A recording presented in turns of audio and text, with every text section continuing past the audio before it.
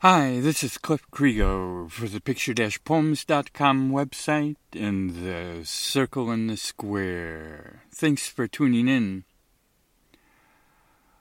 The Me-We Index. What's that all about? Well, it's March the 28th, Saturday, 2020. And in this exponential time coronavirus new era that we're in, I wanted to dialogue together on the relationship between the individual and the collective. First up is that we're dealing with the individual and collective. We're dealing with a complementarity, in my view. In other words, it's a circle, and it's a circle that becomes a cycle, and that cycle is turning. So it's a question of balance. I'm seated down here at Heartbreak Meadow Basecamp. That's about 420 meters, and it's still very much mountain winter.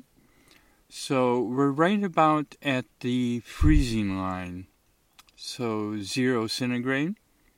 It's very calm. It's 5:30 in the morning, natural time about. And with the earth turning, I'm sitting in my wonderful mountain winter tent, looking through the vestibule. Bromy is its name. And I can sense very much like the great Bucky Fuller used to talk about the earth turning. There's a raven just waking up.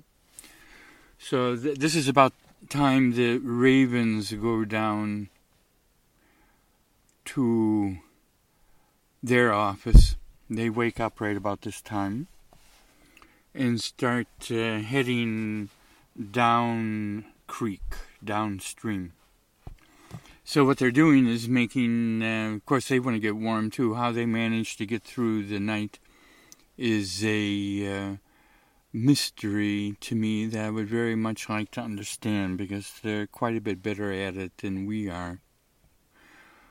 But they'll go down and forage, talk, strong family units, and they come back cyclical. The end of the mountain winter, just the beginning of mountain spring, end of March, spring equinox here in the northern hemisphere, right around 16, 17 hours natural time. That's I abbreviate that capital NT and encourage everybody to tune into that time instead of this twice yearly jolt and confusion to our time phenological system. So that could be a theme of another dialogue, rooting in natural time. Well, we relationship. So there you have it. Life is a movement of relationship.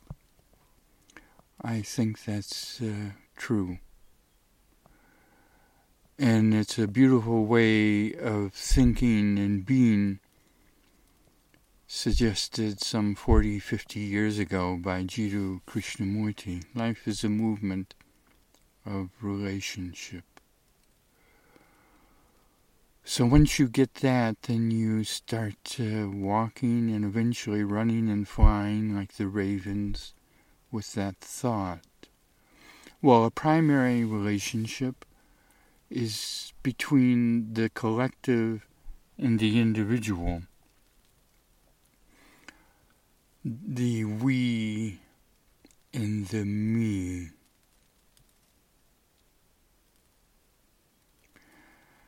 And it is what we call in philosophy a perennial problem. That means that it never goes away. Regardless of how we think about it, we can ignore it, we can worship it, we can despise it, but it's always going to be there. Like our relationship with water, even if we want to leave our wonderful mother spaceship Earth and go to Mars or another solar system, we're still going to have to deal with that problem of water.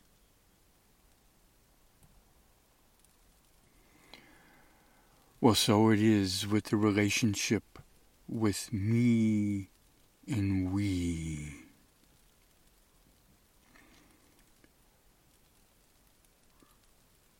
The individual and the collective.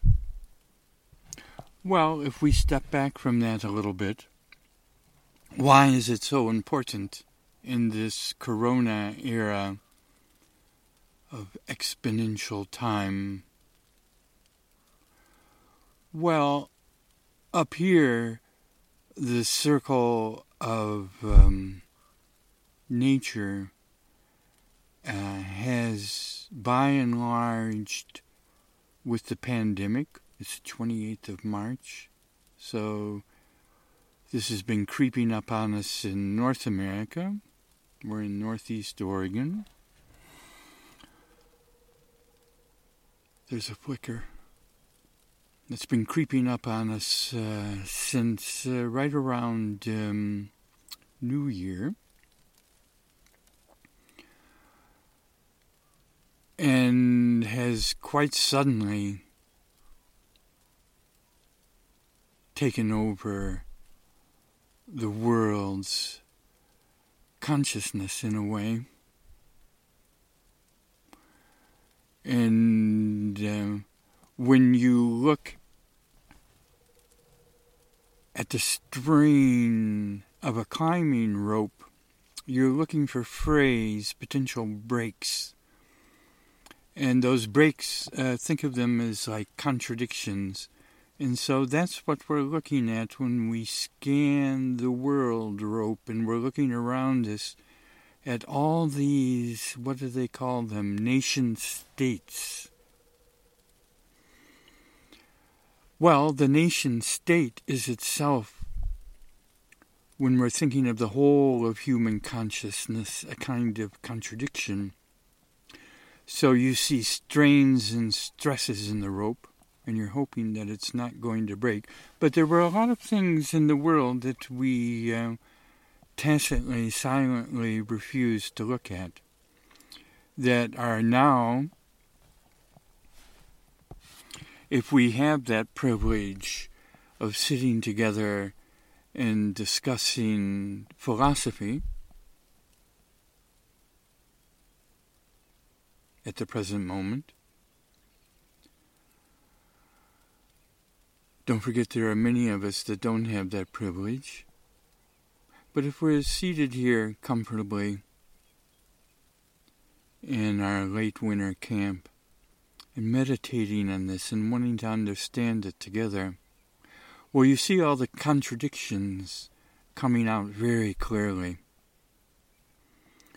And that's what I want to go into with this new stream of dialogue tapes.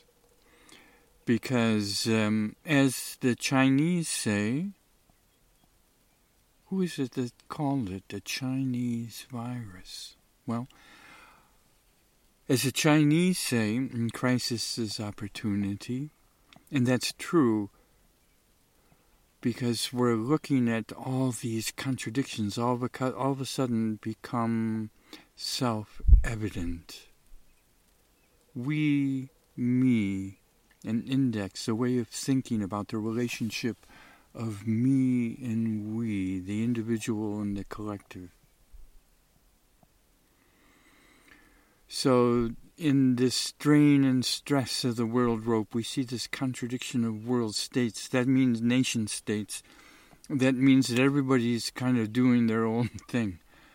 And that's very interesting because you see the cultural, philosophical, spiritual differences, but you see the differences in economic and relationship with science.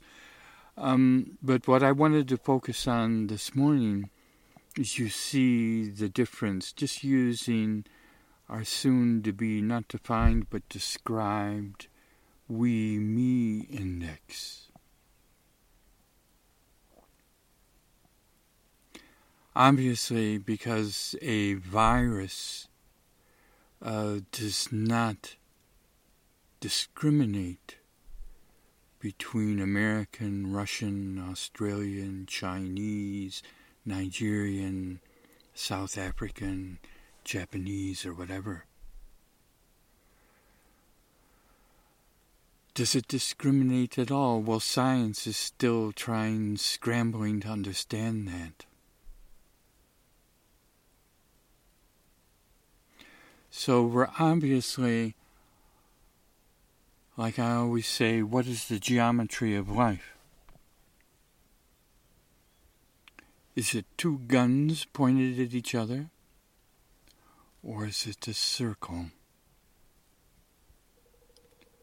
We're all brothers and sisters, you and I, the rock, the river, the tree, the sky. Well, here this morning, the 28th of March, 2020, it feels like a circle to me. I hear that flicker, and there's a yellow-bellied sapsucker. Now, I don't see these avian brothers and sisters. I'm listening. That flicker must be a good 300 meters away.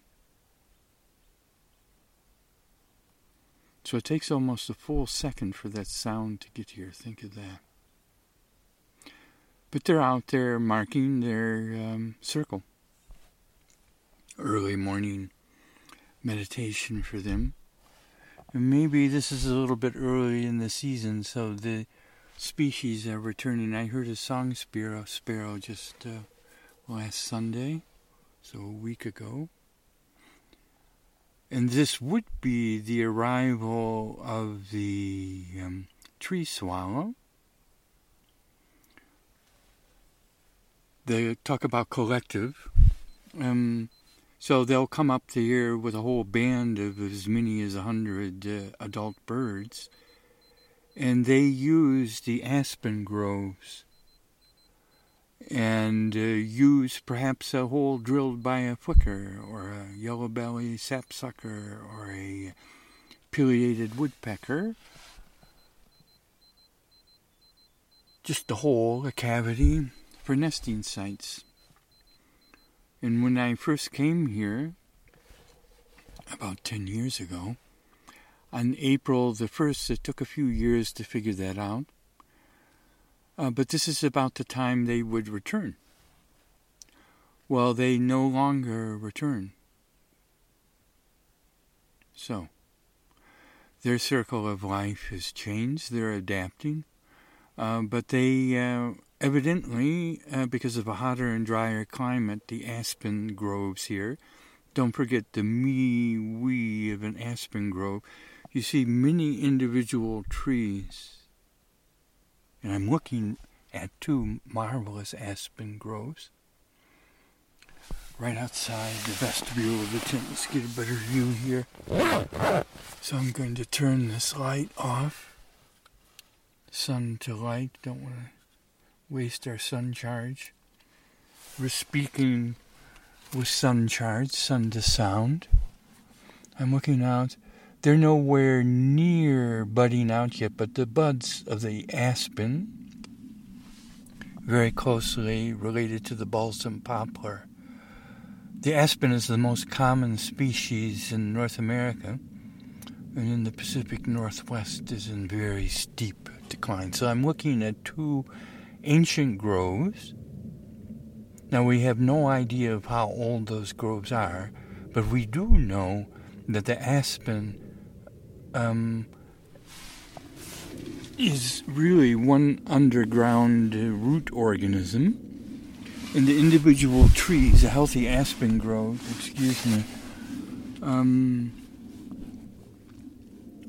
has 3 generations. You have the matriarchs, those will be older trees, 100 years or more. And then you have the middle-agers that will be in their 50s and 60s. And then you have the saplings coming up.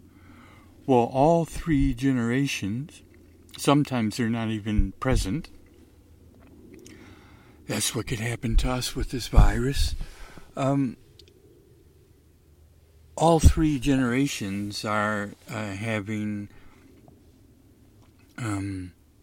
big problems. It's called SAD, sudden aspen decline or death. And these groves can be thousands of years old. There's one in Colorado that's famous. That they estimate is one of the oldest living organisms on Earth. But we'll stick with our theme, me and we. You see, the me of the aspen grove is the individual tree. And if we were very naive and didn't know our aspen, we would assume that, well, gee, they're just growing together, so it is a collective, but we think they're independent. But actually, they're a sign of a very strong and powerful collective unity. So we and me. Well, up here, we're all very much in the circle of life, brothers and sisters. Well, that instantly puts the geometry of relationship. Relationship always has some sort of a pattern that if we convert it into space, just for a highly abstract but powerful way of thinking, we can kind of visualize and meditate on the relationships. Well, we and me. So, maximum we, I'm suggesting, just as a way of thinking, try this out and see how it works and fits, is a 10. Minimum we would be a 0. Maximum me would be a 10. And minimum me would be a 0. So, now that we have that measure, without going into more deeply what we and me actually are, we'll do that in a moment. Well, you can say, well, there's a culture, there's a nation state, that's a group of people, that's a 9 we, and a 1 me. It's always got to add up to 10 in our new we-me index. And it's an interesting way of thinking, I think, because that rope, again, we're looking at the phrase and the potential. We don't want that rope to break. And that ties us all together in one circle of humanity. So we're looking at the contradictions. And this balance of we and me in crisis times is of the essence.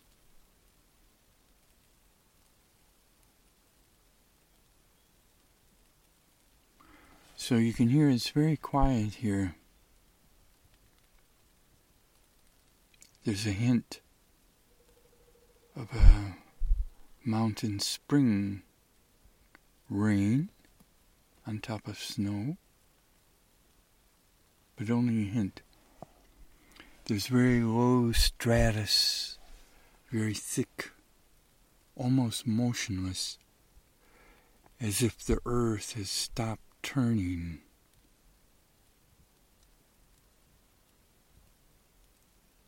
So it's very quiet. And as you can hear, there are no cars. That's why those flickers are still echoing each other back and forth. If you put a car or a snow machine here, they'll retreat. They'll pull back. I'm not making this up. You have to come up here and stay here a long time in order to tune in to that circle that includes all our avian and boreal friends. Like the Japanese say, if you want to know the mountains, go to the mountains. Well, that's true, and so why don't we do that? Well, I guess it's because we don't have time. See, there's an irregular drumming.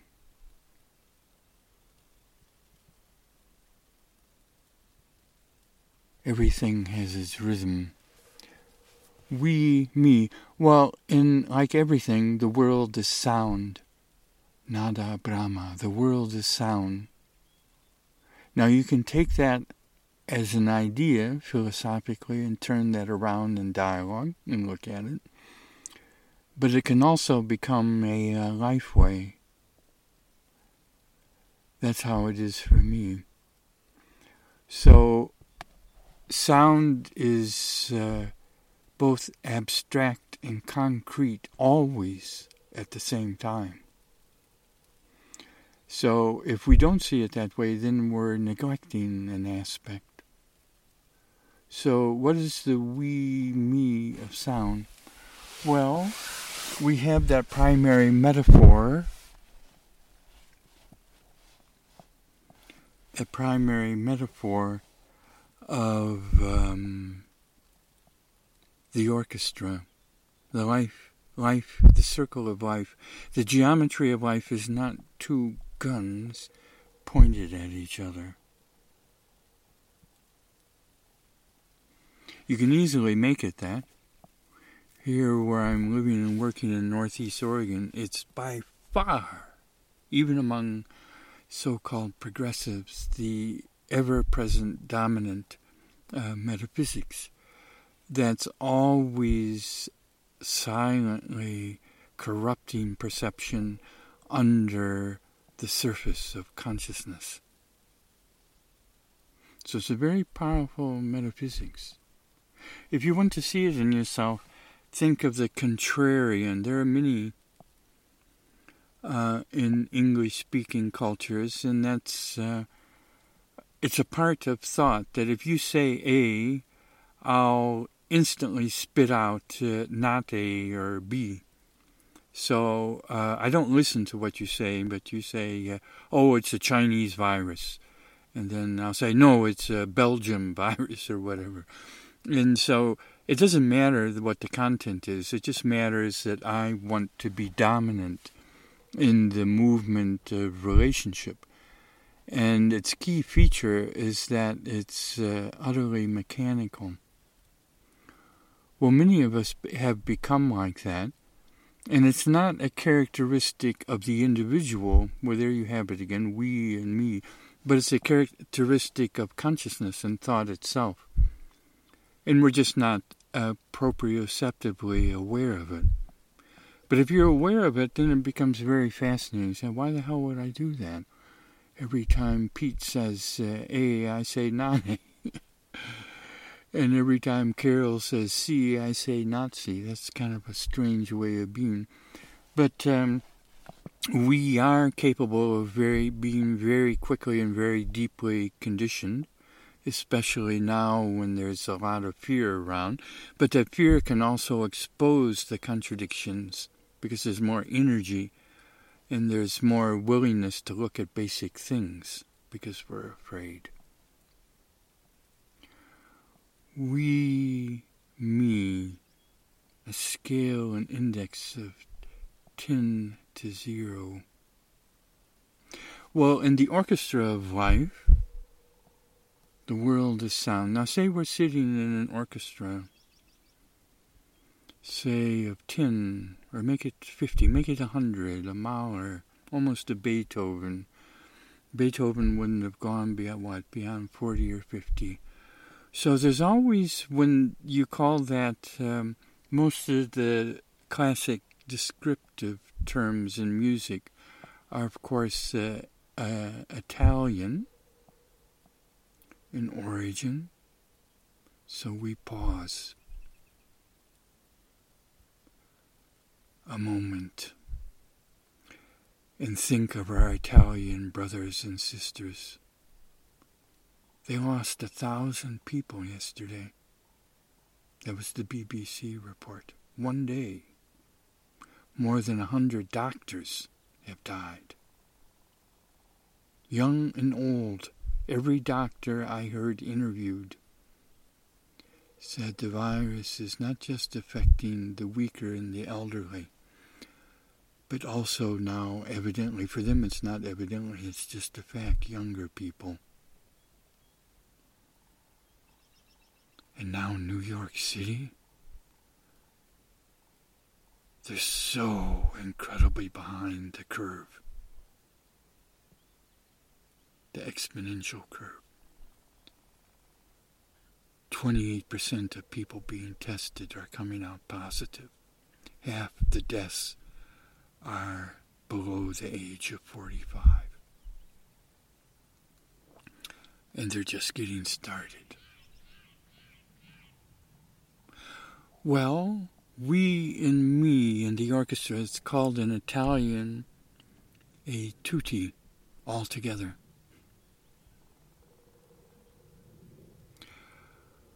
Well, I would suggest in English-speaking culture, we hardly know what the hell that is, a tutti. In Italy, they certainly do. Italy is bad, but not as bad as the English-speaking cultures. Now, why would that be? Part of it is this legacy of British Empire, which has been going on for a long, long time. Part of it is this despicably corrupt Protestant culture, which is the very essence of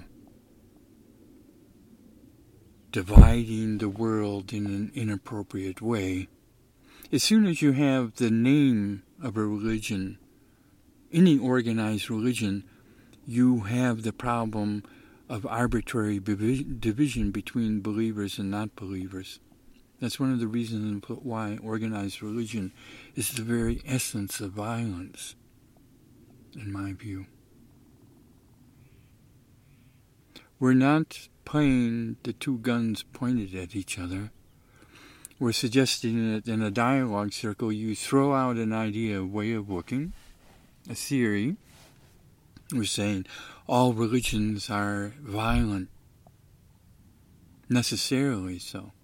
So then you start to go into the logic of it and look at the actual facts, and you tap them one by one. We're coming back to our orchestra tutti.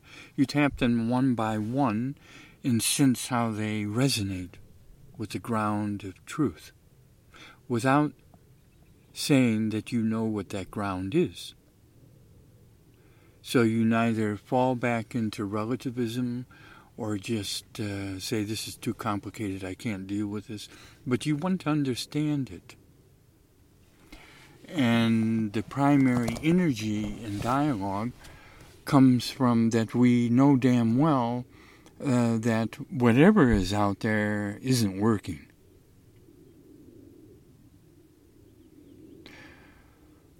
So tutti, all together.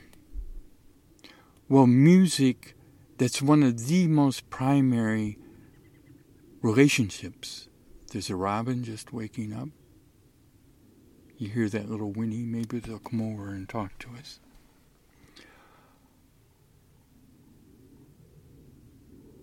That's one of the most primary relationships.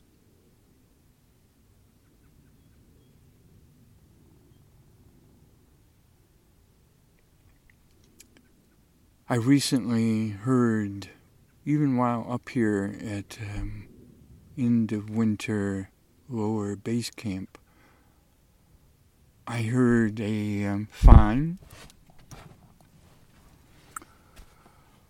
without being critical, a fairly good performance of Beethoven. I won't say what symphony, but in any symphony, just pull out a record or a CD or listen to it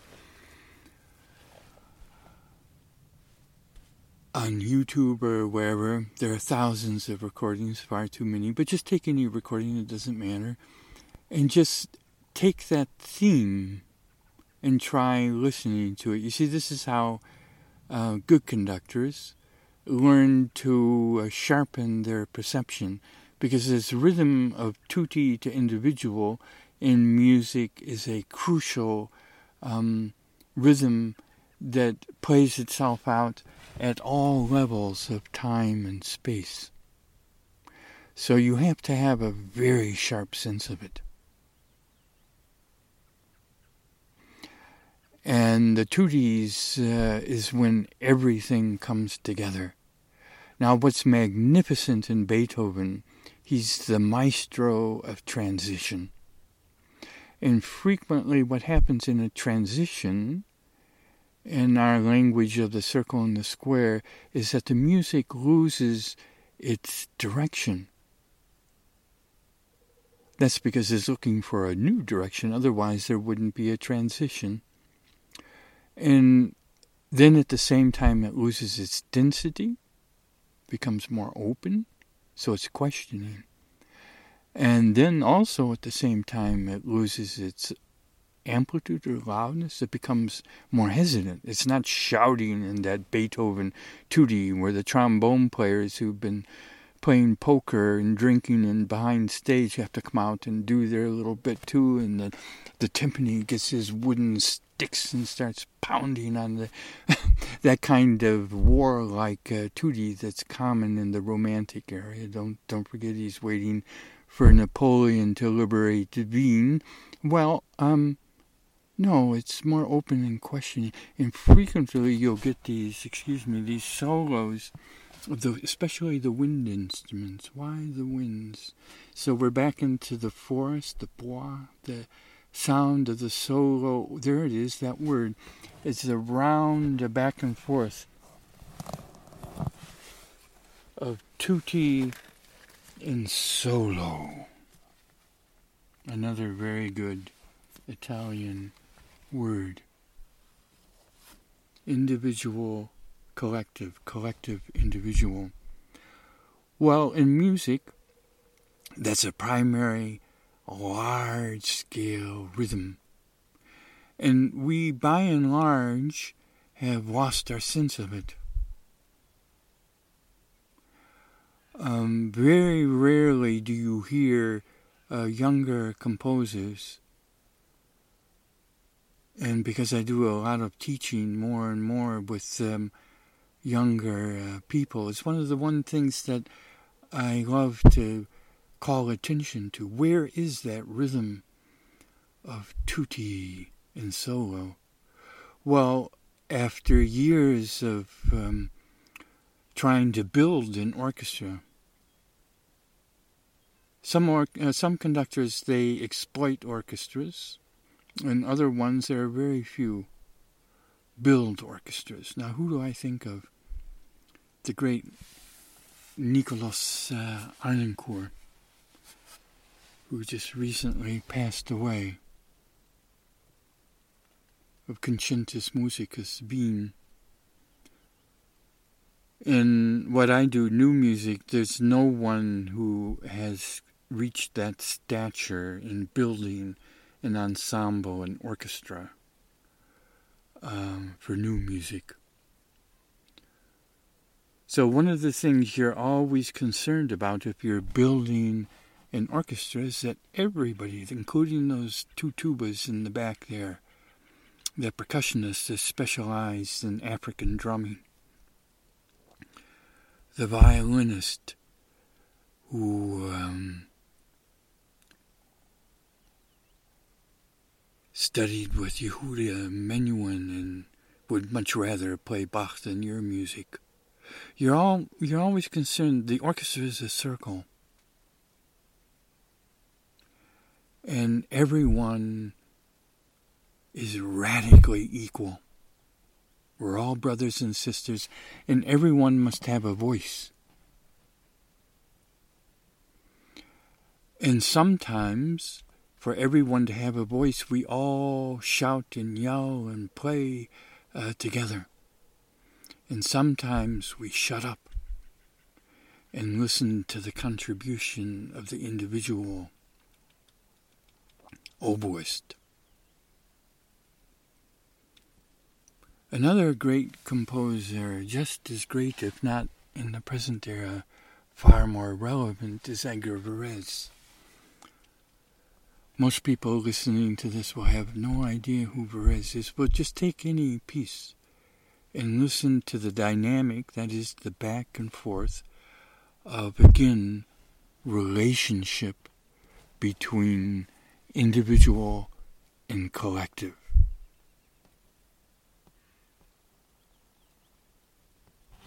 Okay, so we got that. We're listening to our Beethoven and Varese. And let's forget about music for a moment and focus on relationship. So, in English-speaking cultures, let's pick on them again. So you have empire, well, that will corrupt anything. I'm sitting in a place that is just full of scars of the Jeffersonian concept of empire. That's going to be a benevolent patriarchy and tell the natives that we're here to protect you. So if you were Nimipu, Nez Perce of this area, you were given a medal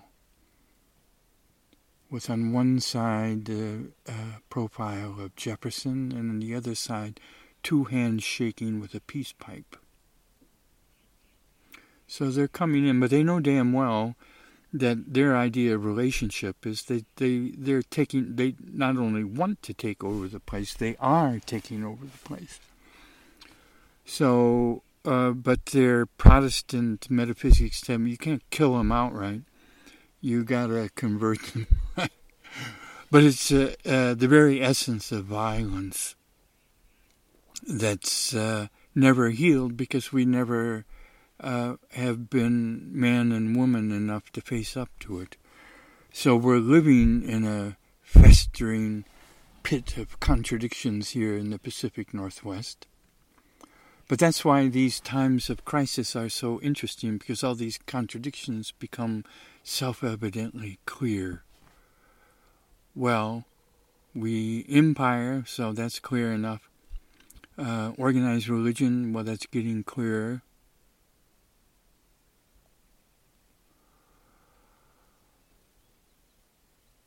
Democracy. One person, one vote. Well, we all know the principle. So when English-speaking countries look at Asian countries, one of the things that they find difficult to understand, and I'm not claiming to understand it with direct experience, but looking at it philosophically, it seems obvious in a way. They'll use highly loaded, by definition, corrupting tags to understand what's going on. Well, they'll say, well, okay, that's an authoritarian, top-down government that's entirely, the me has become we. So it's a 10 we, 0 me. The rights of the individual are no longer relevant, important.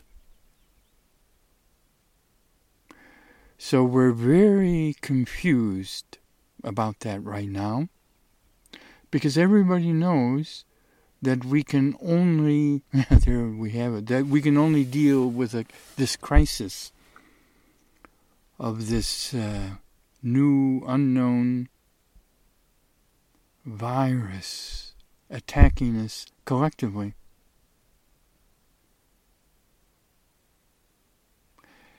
In each and every culture, even just the Western cultures, the French, Italian, the Germans, the British, the Dutch, the Americans, they're all approaching it in sometimes radically different ways that are highly revealing. And our touchstone is how the approaches, long, short, midterm, resonate with the ground of truth. Now, how do we know that? That's also why in times of crisis it's extremely, excitingly interesting, because these contradictions, the tears, phrase, and the rope. And don't forget, there's an urgency. That rope breaks, we're gone. So in that urgency, we're looking at it.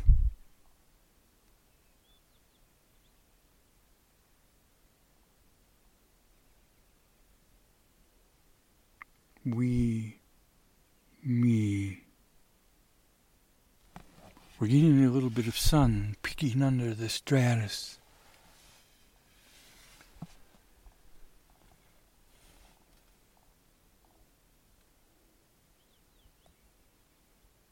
Relationship. We, me, democracy. Democracy is about that balance of the we and the me. Perhaps I'm just thinking out loud.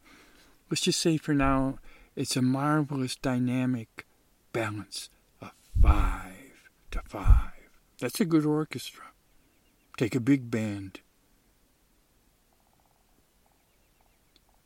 I just recently heard the great Wynton Marsalis, one of the finest trumpet players and musicians of all time, with his Lincoln Center Big Band, playing at the equally marvelous, astounding achievement of the Germans in Hamburg, of the Elbe Philharmonie, the new concert hall.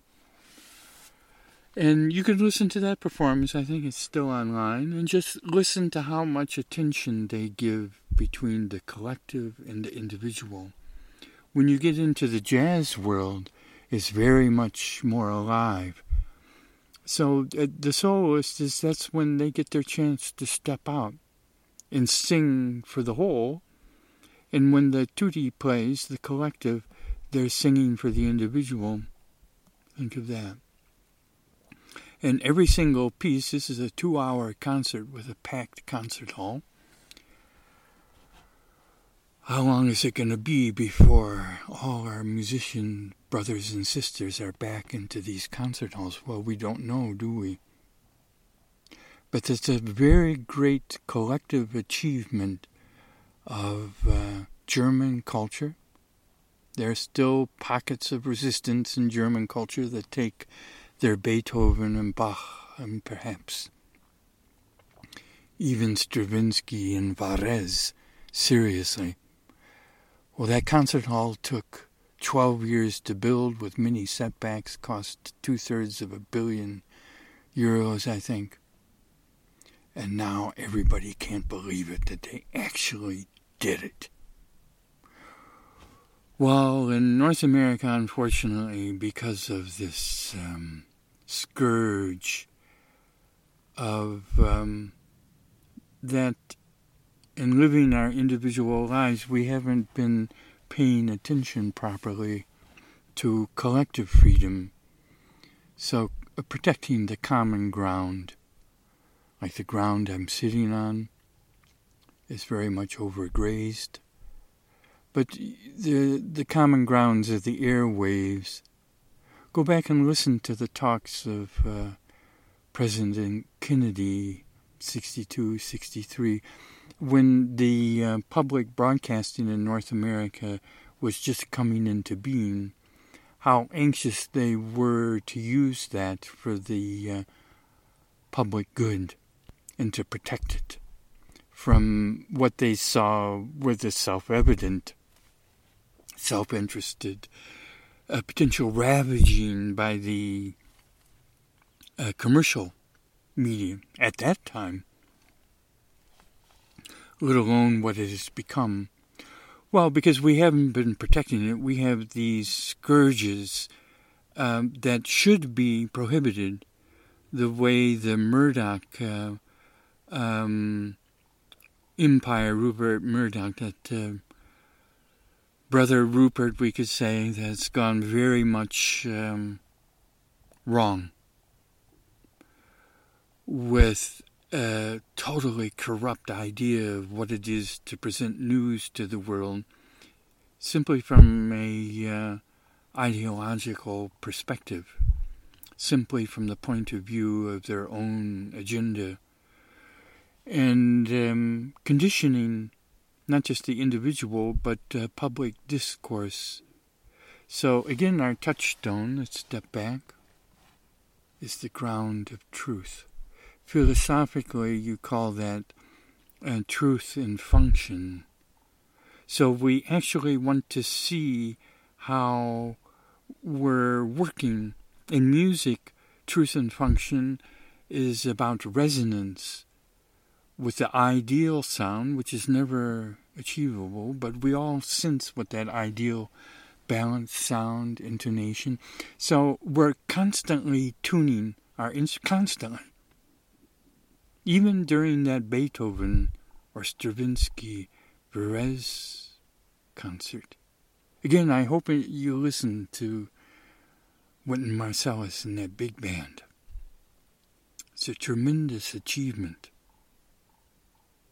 And listen to it from the point of view of we and me, the tutti and the soloist. Well, poor Rupert Murdoch, the 70% of media in Australia here, the despicable Fox News. This area here where I'm sitting is, you can have an index for that. It's 90% conditioned and polluted by Rupert Murdoch media. So it's very deeply a part of why we are in I'm not blaming it on them, but it's a part of the ecology of corruption, which is so polluted public discourse and energized. There you have it. And we're coming close to our coda, our tail, our end of this dialogue tape. Polluted public discourse, so this war on science. Well, all of a sudden, the emperor has no clothes, and say, well, gee, what the hell? Without science, we're goners. Everybody senses that instantly. So the whole world is holding its breath, including the people at Fox News. So they've been spreading this nonsense in complete and utter self-interest. And we're so stupid that we drink and imbibe and let ourselves be conditioned by this. Well, it's become so terrible here in rural America that you can't go anywhere without being attacked. That's their metaphysics. The Chinese virus. So you brought it in. If you're if they perceive you as a progressive, it's you that brought it in because you're supporting it. You must be communist too. You see how that works. So we have no culture at all here when we need it most. We just have this attack dog, brown shirt, red hat culture that attacks everything and thinks it has the answers to everything. It's the very essence of arrogance and hubris. Well, the goddess of retribution, Nemesis, has struck. So war on science.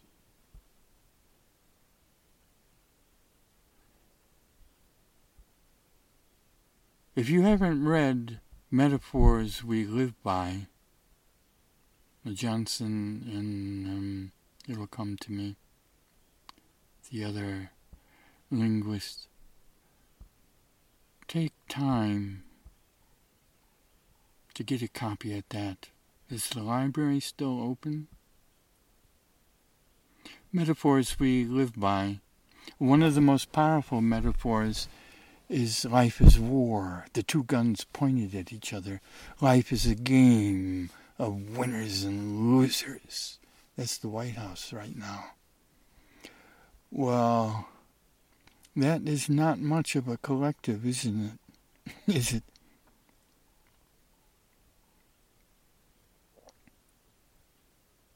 So if music is standing in that circle, performance circle, which I would suggest it is, that's going to be a pretty ugly music, isn't it? This music is war. There's quite a bit of that in Beethoven. How long is he going to keep pounding that timpani in our ear? There's not a trace of it in Stravinsky. Music is war.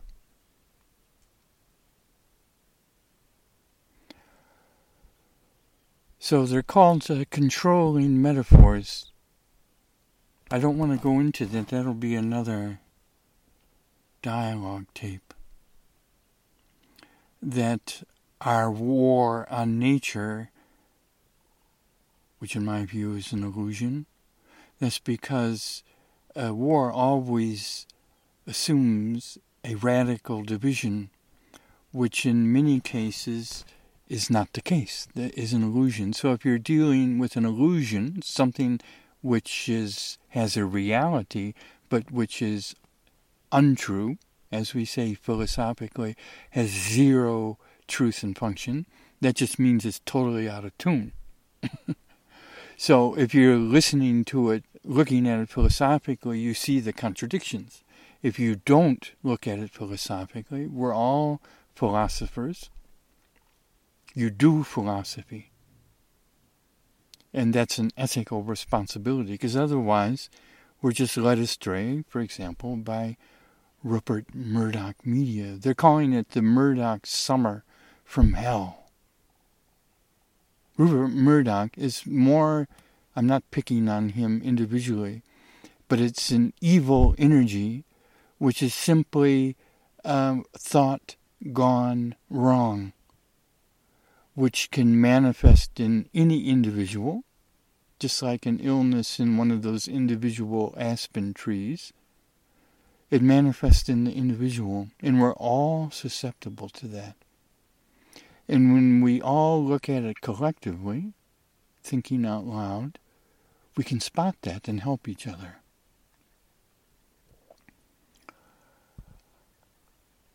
So there are a lot of big questions here. A war on a virus? It's not possible. So what is the proper metaphor? The symphony of life. When something goes out of balance, this virus is pointing to imbalances.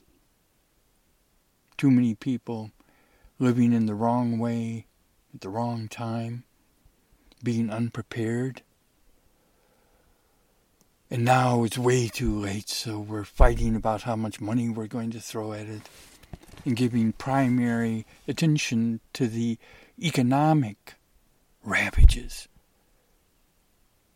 Don't forget about those 100 highly trained Italian doctors, now dead.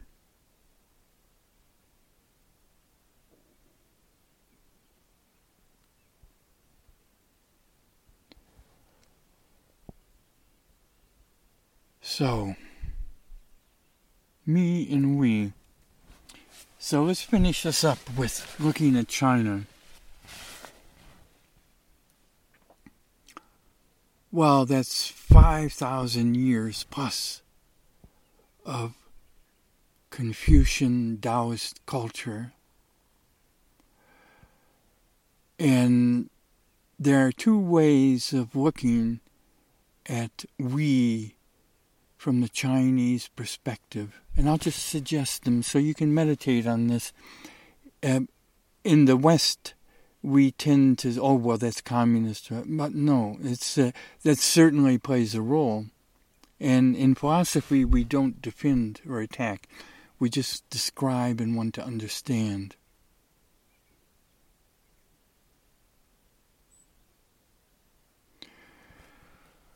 So this sense of we is naturally innate. It's because really consciousness is like that aspen grove. It's coming from a common ground. and manifest in the individual. So that's not scientific American metaphysics. It's saying consciousness is much, much more than what. This is no longer Rupert Murdoch. This is the dominant science in Western culture, than what Western culture is making of it.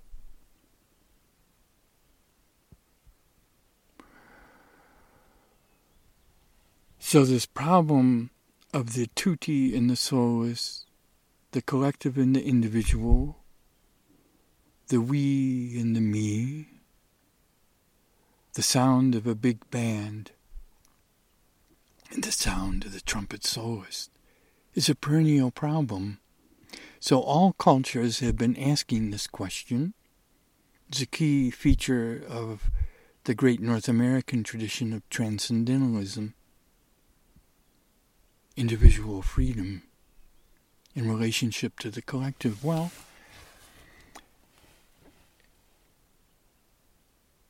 with Confucius, as I understand it, which is so much a part of Eastern Chinese culture, Japanese culture, you have this top-down pyramid.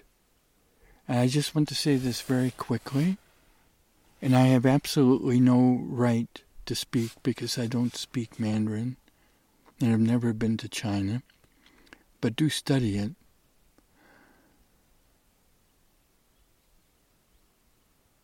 Is that from the emperor to the father to the son to the second son, and so forth. So you see there's a pyramid of dominance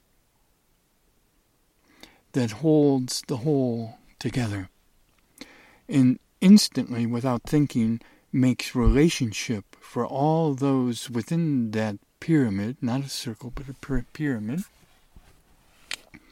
It makes your relationship obvious in responsibilities, duties, privileges, and all the rest of it.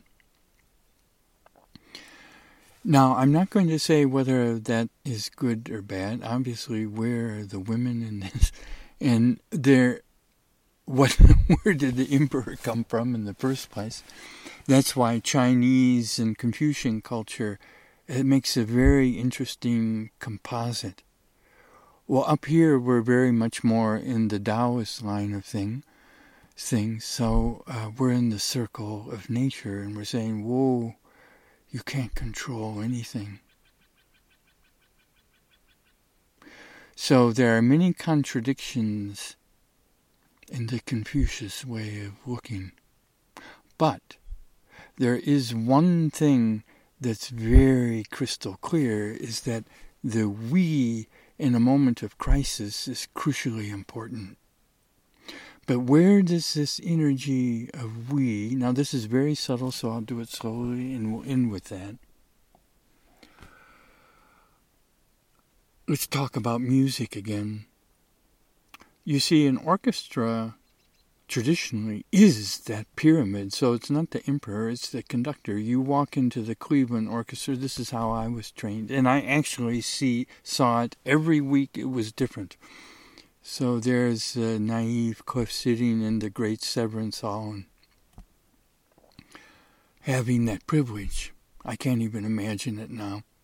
But sitting there in a hall that can hold thousands of people, completely alone, looking at my score and listening to and watching the conductors very carefully. And each one would assume that role of emperor, general, president, whatever we want, pope, for a week. The one who's in absolute control. Well, and that dynamic is the defining dynamic of Western musical culture when we have large groups, right? So, over the past half century, in new music, that's been questioned. You see, in the people who play Beethoven, it's been questioned a little bit. With Nikolaus Arnoncourt, certainly, because that's with the Baroque music, they did question it because those are smaller ensembles. But the relationship of the Pope, the General, the President, the Emperor to the whole. Well, if it's a strict pyramid, if you want to look at a strict pyramid, take a dollar bill, if you have one around, and flip it over to what's called the Great Seal, which is a very recent origin. And you see that eye that's been cut off from the top of the pyramid. It's a very strange geometry.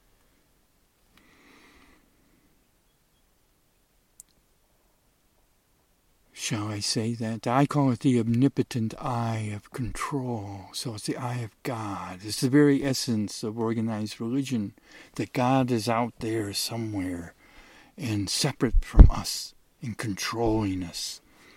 And, well, that's what conductors traditionally do. And then all of a sudden, people discovered, well, gee, this isn't democracy. This is dictatorship. And they're absolutely right. So is there a different way of doing music? You better believe there's a different way of music. But it has many implications. Once you turn it into a circle, you can't have really more than 24 people, just thinking out loud. And the bigger it gets, the more that you have to go into this authoritarian structure. But the first thing people realize is, gee, we're all sitting here together at the same level, at a radically equal relationship level in a circle. So conductors, do we even know? Many excellent orchestras now play without conductors. And so what does this have to do with China, you ask? Everything. Because this pyramid of control is inherently violent. But there can be if that's coming from, and this will end with this is very subtle. That means that it might be difficult, but only at first. That the energy, there are only two possibilities. The energy and meaning and movement come from within. That's real music. Or it comes from without. That is false music. Why? Because it's completely mechanical. There's no listening. There's zero truth and function. But there's order.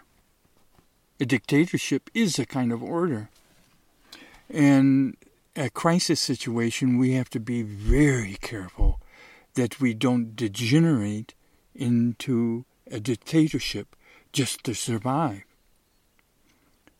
There's tremendous potential in everything we think, say, and do in this new corona era, however long that's going to last. Don't forget, coronavirus is just a dress rehearsal for climate crisis. Let that sink in.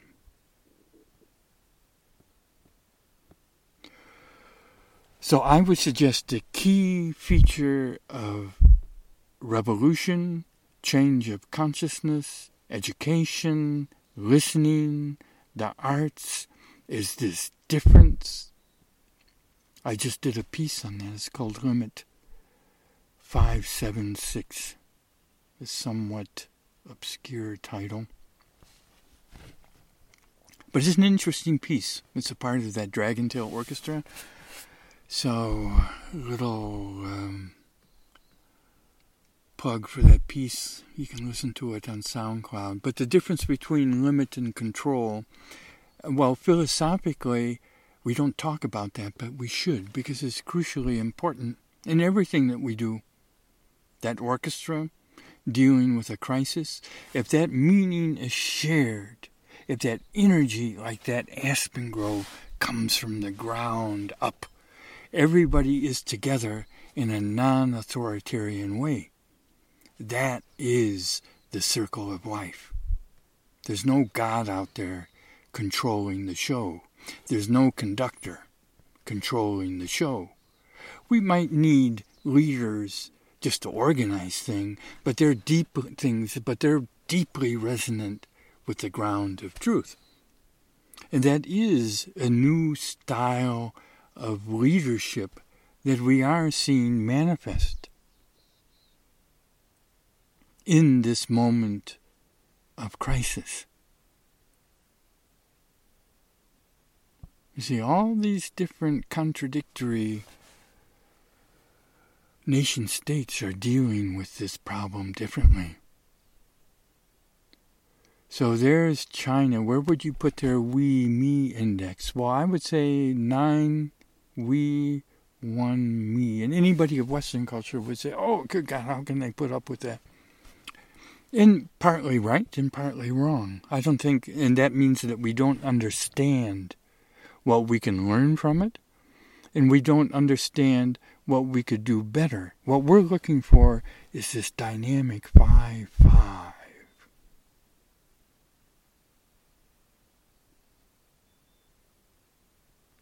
This dynamic 5-5.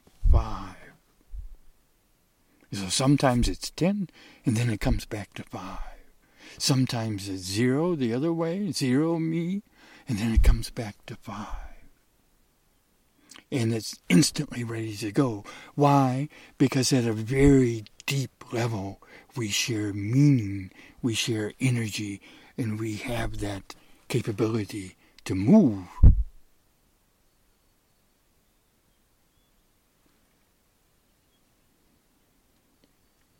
So in North America and the United States, it has degenerated to the point where we're incapable of doing anything together.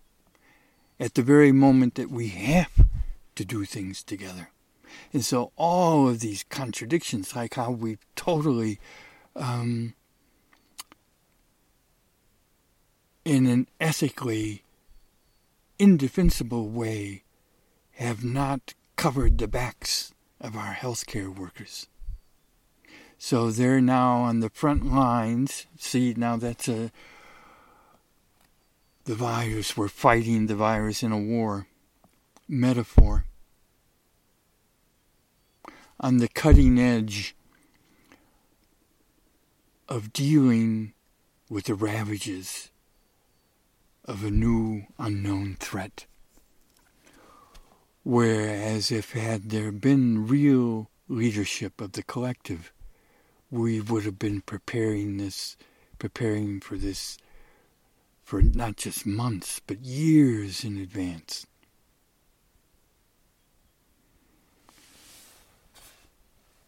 So you can see North American culture is very much 0 we and 10 me.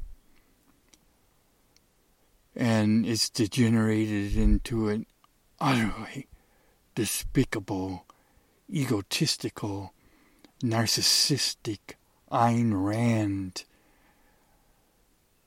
corruption. Like I say in that one miniature that tries to get a hold of hydrocarbon man, secular Christian, money has replaced meaning. The self-centered me has replaced God. Pleasure has replaced ethics. Well, the center of that miniature, the me has replaced God. That the divine that's now become self-evident. So it will collapse. Why? Because it has 0 truth. So all this lying you can get away with, and all of this war on science you can get away with until you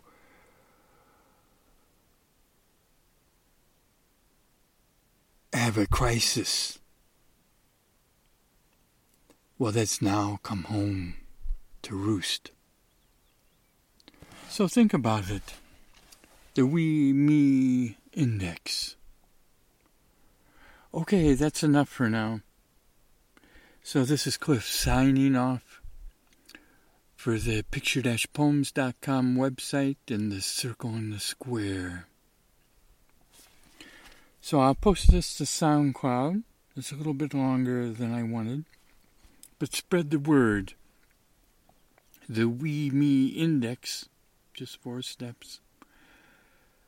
It's a simple yet very necessary idea in trying to not just understand the current crisis, which at a certain point is going to pass, but we have very many more crises headed our way, and so it's best to make the best of them, to let it bring out not just the best of us, but to protect that sacred circle of life. Ciao for now. Stay safe.